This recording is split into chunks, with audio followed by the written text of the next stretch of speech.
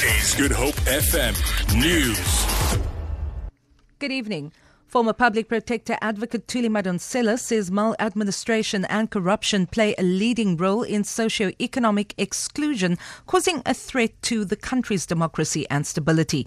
She addressed a women's dialogue under the theme Socio-economic Exclusion of People, a Threat to Peace in Pretoria. It was hosted by her organisation, the Thuli Madonsela Foundation, in Pretoria. Firstly, corruption excludes people unjustly. I've seen young business people who work hard for the service they would want to provide to government.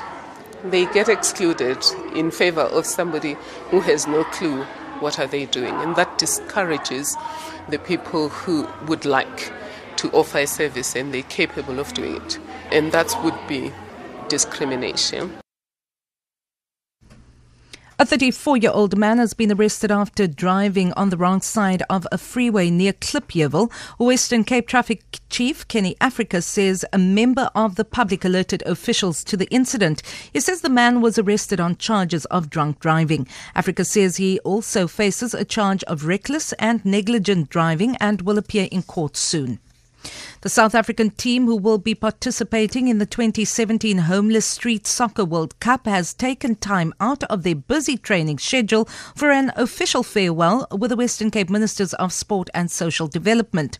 The provincial government has contributed 250,000 rand towards the financing of their trip to Oslo in Norway. Over 500 players representing more than 50 countries will be competing in the week-long tournament. The team has been preparing for the past 2 weeks in Cape Town and are leaving tomorrow. Provincial Minister of Social Development, Albert Fritz. Our partnership with Oasis and the Homeless World Cup is absolutely about the reintegration of homeless people into the broader context and the broader picture. And I must tell you, it's a phenomenal partnership that we've been having for the last 6-7 years. And we will continue to have that because we just see the value of these guys in sport, not in court. The 17-year-old boy whose death sparked anger at Filipino President Rodrigo Duterte's violent anti-drugs campaign has been laid to rest.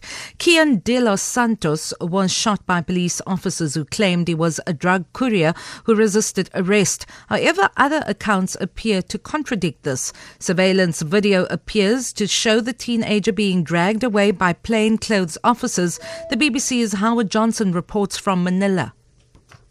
Around 1,000 people packed a small church in Caloocan in the north of Manila, close to where the high school student grew up. Hundreds of others lined the streets on the approach to the church, some holding placards. They read, "Justice for Kian" and "Stop killing the poor." Kian's parents wept uncontrollably as their son's body was carried to the altar. The 17-year-old was killed in a police raid during an upsurge in anti-drug operations.